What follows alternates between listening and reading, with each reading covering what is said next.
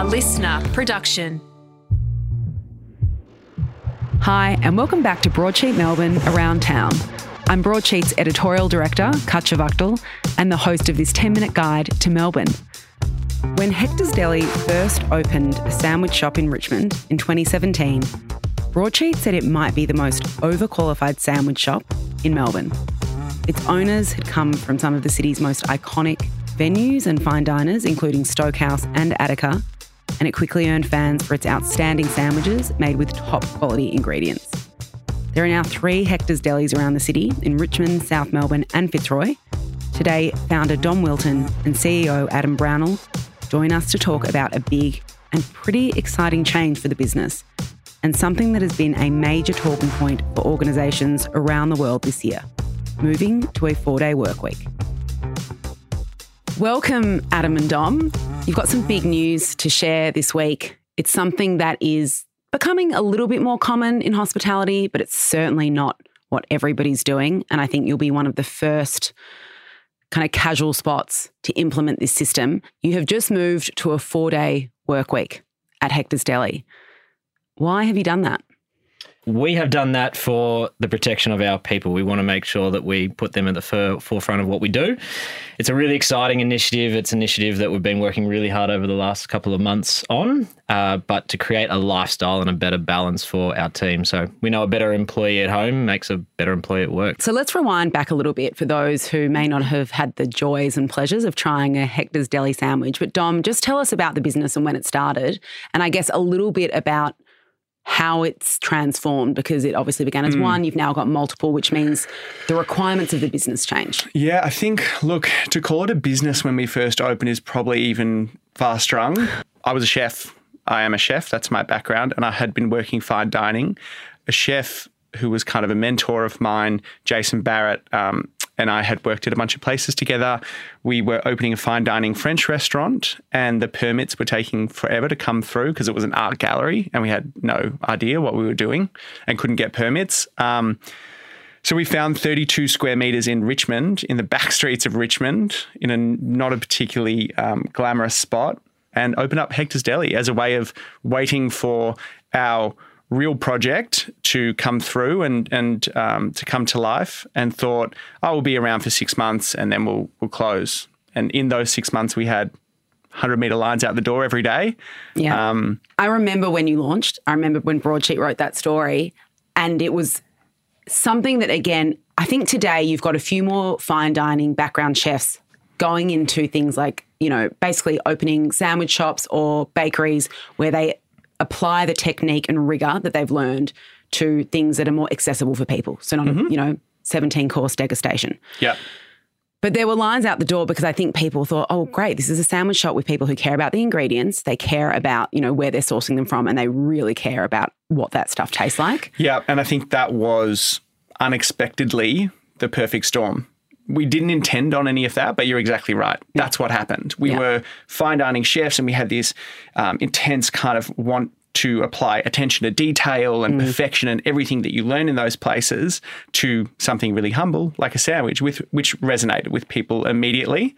So you open the first one, it's a resounding success. Then you start to open up a couple more. So how did that change the nature of the business and the way you had to build your staff? It was baptism of fire. Look, to put it simply, we had, if any, very little idea of what running a business meant and the responsibility that came with that of employing people and creating a brand that was reliable for customers. And so where do I start with the building process?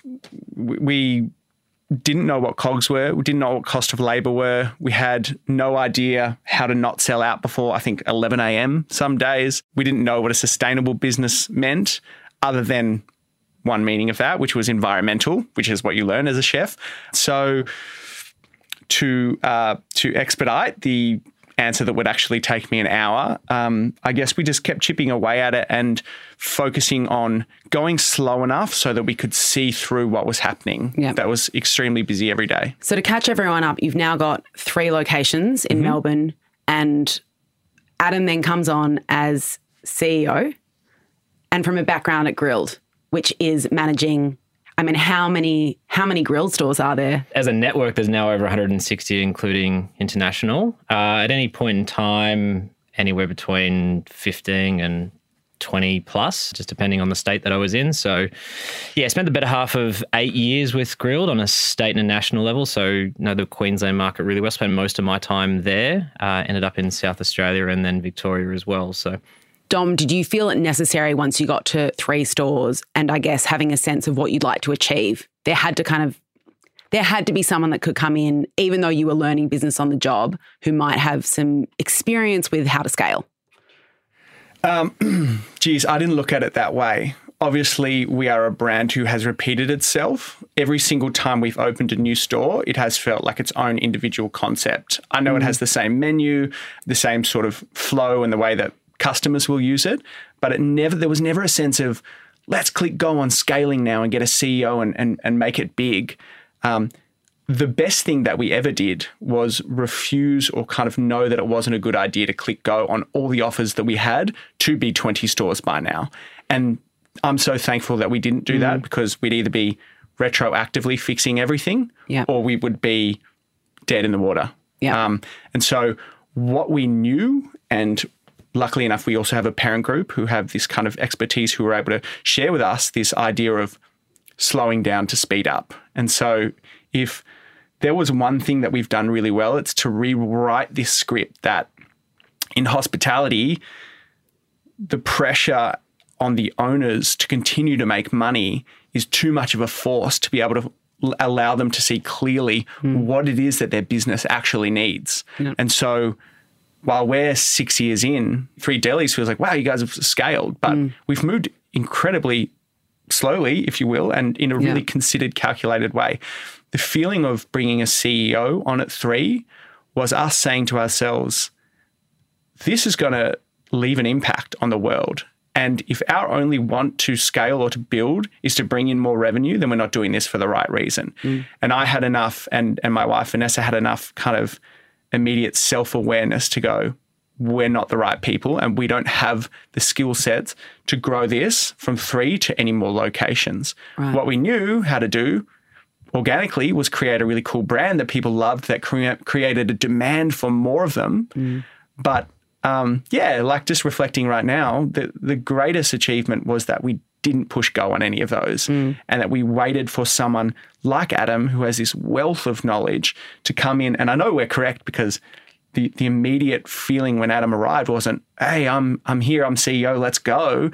It was, let's continue to look under the hood of the car. Right. Let's continue to pull this thing apart and make sure that it's something that feels right and impacts the world and people positively before we grow it anymore, because that's our obligation. And that's a good segue, of course, to the change to a 4-day work week. So where did the kernel of this idea begin? And was it something that you guys you talked about it one day and then you thought, well, this is a no-brainer? Or did it kind of trickle in over time? Good question. Well, we started the conversation when I arrived, and it was just like any idea. It was a off-the-cuff remark, and it started off by saying, there's so many businesses out there, particularly retail, the corporate world, internationally, that are doing a 4-day work week. One day maybe we'd be able to do it. And we sort of stopped and we went, hold on a second, why can't we? What are the limitations that why can't a hospitality business be able to do it? And as far as we know, we're one of the first, if not the first, in the hospitality business in Australia to be able to launch this successfully over our network, which is really exciting.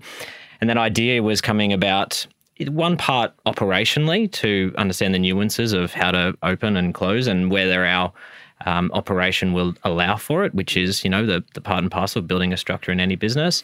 But primarily when we talk about including our people and making sure that every single part of our business is considered in relation to our people, is that we need to find that balance of lifestyle and days off. And it folded from there. And I think that conversation started when then was a yin to my yang Dom going in every second day, when are we launching? So to confirm, so it's a 4-day work week paid at 5 days. That's how Correct. it works. Yep. Full 38-hour week, which is condensed over 4 days. It's not mandatory. The team can opt into it as well, so opt in and out of it. We suspect that well, first and foremost, everyone has wanted to get involved with the process and the project. And we would hope that it stays a part of our DNA forevermore. It's not a trial phase. It is not here for a short period of time. We've backed ourselves into the ability to go and execute it for the long term. It's something that when you're out recruiting or people are coming to work for you, that's something that you can offer them, which maybe, well, let's say 99% of the hospitality industry can't. 100%. Yeah, we know that it's an initiative that will attract great people. We know we've got some really talented people internally already. So one, reduce turnover and making sure that we can hold on to our already great people and give them the training and the resources. Every hospitality business out there struggles with turnover and staff retention. There is no one exception to that. Some do it better than others. And our ability to put this initiative in is the first part of hopefully another few projects that are in the pipeline to be able to create awareness around making sure that we put people in front of our business and as far as a commercial viability. So who does it apply to in your business? Which staffers are undertaking this 4-day work week? So we have 36 in our operations team across the 3 sites, of which 40% of them are either supervisors, assistant restaurant managers, and restaurant manager. So our entire leadership team is available for that initiative. The remaining part of the workforce, which is, let's call it 60%, is part-time and casual. So they have the ability as well, and they already have that option to be working 3 or 4 days with their structure. So in a roundabout way, everyone's effectively available for it, but this particular project is more specific to supervisors and up in the operations team. Right. This was something you were also discussing with the staff as you were deciding on it, correct? You didn't kind of carefully. Sit down. Yeah, you didn't sit down one day and say, right, this is happening. You were engaging with these staff members. What was their reaction when you first brought it to them? I imagine they were excited. Yeah, absolutely. The initial reaction was excitement, but like us, there's always a reservation about of what if. So the recharge day that we've put in, which allows the team not to necessarily work 4 straight days, was one that we deliberately employed to know that if we work 4 straight days, that 9.5-hour day on the 4th day becomes a bit tedious. And therefore, how do we break that up? Our recharge day allows us to do 2 days on, 1 day off in the recharge day and 2 days on. And that gives us the opportunity to promote that lifestyle, whether it be getting to the gym, getting back into regular habits, cooking a dinner for their partner, whatever it may be. The second part of that, which is a part of this project, was to make sure that everyone could have a weekend day off as well. Right. And the 4-day work week and recharge day, we were really excited about. And the real kicker was also the weekend day that we said as a part of this, we want to make sure that every single supervisor and assistant restaurant manager and restaurant manager, and everyone has been able to do that with the exception of one person to date, which is purely around their lifestyle that they need to have those days off earlier in the week. Right. So hopefully that, again, is a part that we can protect our operations. There is enough spread of leaders across our business to make sure we execute and keep all our guests happy as well. That idea of a recharge day as opposed to 3 days off consecutively or 4 days working is again in response to that burnout mentality in hospitality. You know, we really want to make sure that people are using that lingo of recharge day, and we want to own that so that people are utilizing that middle day in a way to make themselves feel less burnt out. Yeah, and I think that's a really interesting subject we should cover here. You come from fine dining, Dom. I mean, a few years ago, Ben Shuri, who I guess is one of the most influential chefs in Australia, moved to a 4-day work week for his Attica staff. Do you think, and I know you've been out of fine dining for a bit, you're still deeply ensconced in the hospitality world. Do you feel there's been a change generally around that work-life balance, or do you think there's a lot of talk about it but not much doing? I do feel like there's a change. Yep, I do. And people like Ben are really self-critical and always want to move forward, and I really appreciate him for that. But if we zoom out even further, you're talking about unsustainable business models that require people to work until 1 or 2 a.m. because that's when guests want to experience them. And 17 to 90 hours a week. And so I think if we look even further back at what Hector's Deli is doing currently, is like we're not just offering a 4-day work week with a recharge day in the middle. We're also offering days only. And so if we want to talk about me coming from fine dining and hospitality, I worked in some environments that were shocking. I also worked in some environments like at Attica where there was a lot of attention around how can we make it better and how can we make this more viable for people. So I don't want to go and just diss everyone and say Hector's doing a really good job and no one else is, because we sure as hell have not been perfect up until this point. There is a real want to impact positively. And to us, what that means a lot of the time is saying no to that extra revenue that's dangling in front of you. It's saying no to things. It's us getting in a room and saying, what are our values and what are our boundaries? And the minute we step outside of that, why? Yeah. And so... Is that something that came from Adam coming in and maybe putting a bit more structure around things, or that was something you had, or that was already inbuilt into the DNA? I think that comes in with Adam, definitely. Yeah. And not because it's that want and that belief in the fact that Hector's Deli can be the antithesis to this kind of idea of bad mental health and long hours and burnout and hospitality has always been there from the get-go. Right. The expertise and the knowledge and the ability to implement it has come with someone like Adam, who hasn't been ensconced in that fine dining world, who comes and says, hold on, like at a bare minimum, we're going to create really reliable infrastructure for our people. So yes, that mentality always existed in Hector's Deli. The ability to execute it in such a calculated and considered way came with the arrival of Adam, without a doubt. And I think also in the abstract, the idea of putting together a 4-day work week for a lot of businesses is probably something that they would love to do, but they probably can't get their heads around how it works financially. So it obviously was something that did make sense for you financially, and the business was able to support having those recharge days. We are re-engineering the way our hours are going. So offsetting the finances comes at a small cost and a direct line wage, if you like.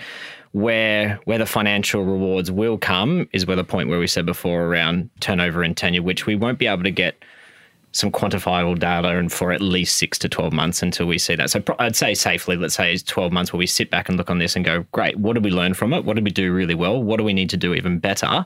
Because going back to Dom's point around where we have come and where we have been, it's really important to understand that we want Hector's Deli to be the front runner in this, but we also want people listening to be sitting there going, how can I do it? And how do we lead by example and follow suit? Because that's a really important part for us. We want to be really known as, yes, a great sandwich brand, not a chain. We want to be a brand that is honest, is transparent, lives by our values, and is really the front runner in this space, but hopefully a pioneer in many others. But people look to us and go, how do they do it? And we will be the first two people to pick up the phone and go, great, let's have a chat. Let's talk about how other businesses can, involve it in theirs so they can go forward. Well, I'm personally excited to see it take place, because, as you said, it might start getting some other businesses to think about how they can do it and pick up the phone. But also, selfishly, I love Hector's Deli sandwiches. So I hope, and it sounds like this is going to mean a few more potential locations, which is going to be great for everyone, but also a business that lasts for a long time. Thanks so much for coming in, guys. Pleasure. Thank you so much. Thanks so much for having us. Appreciate it.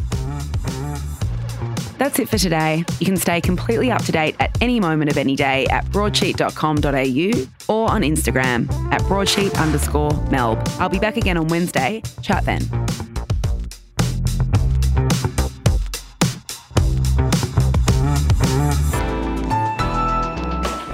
Listener.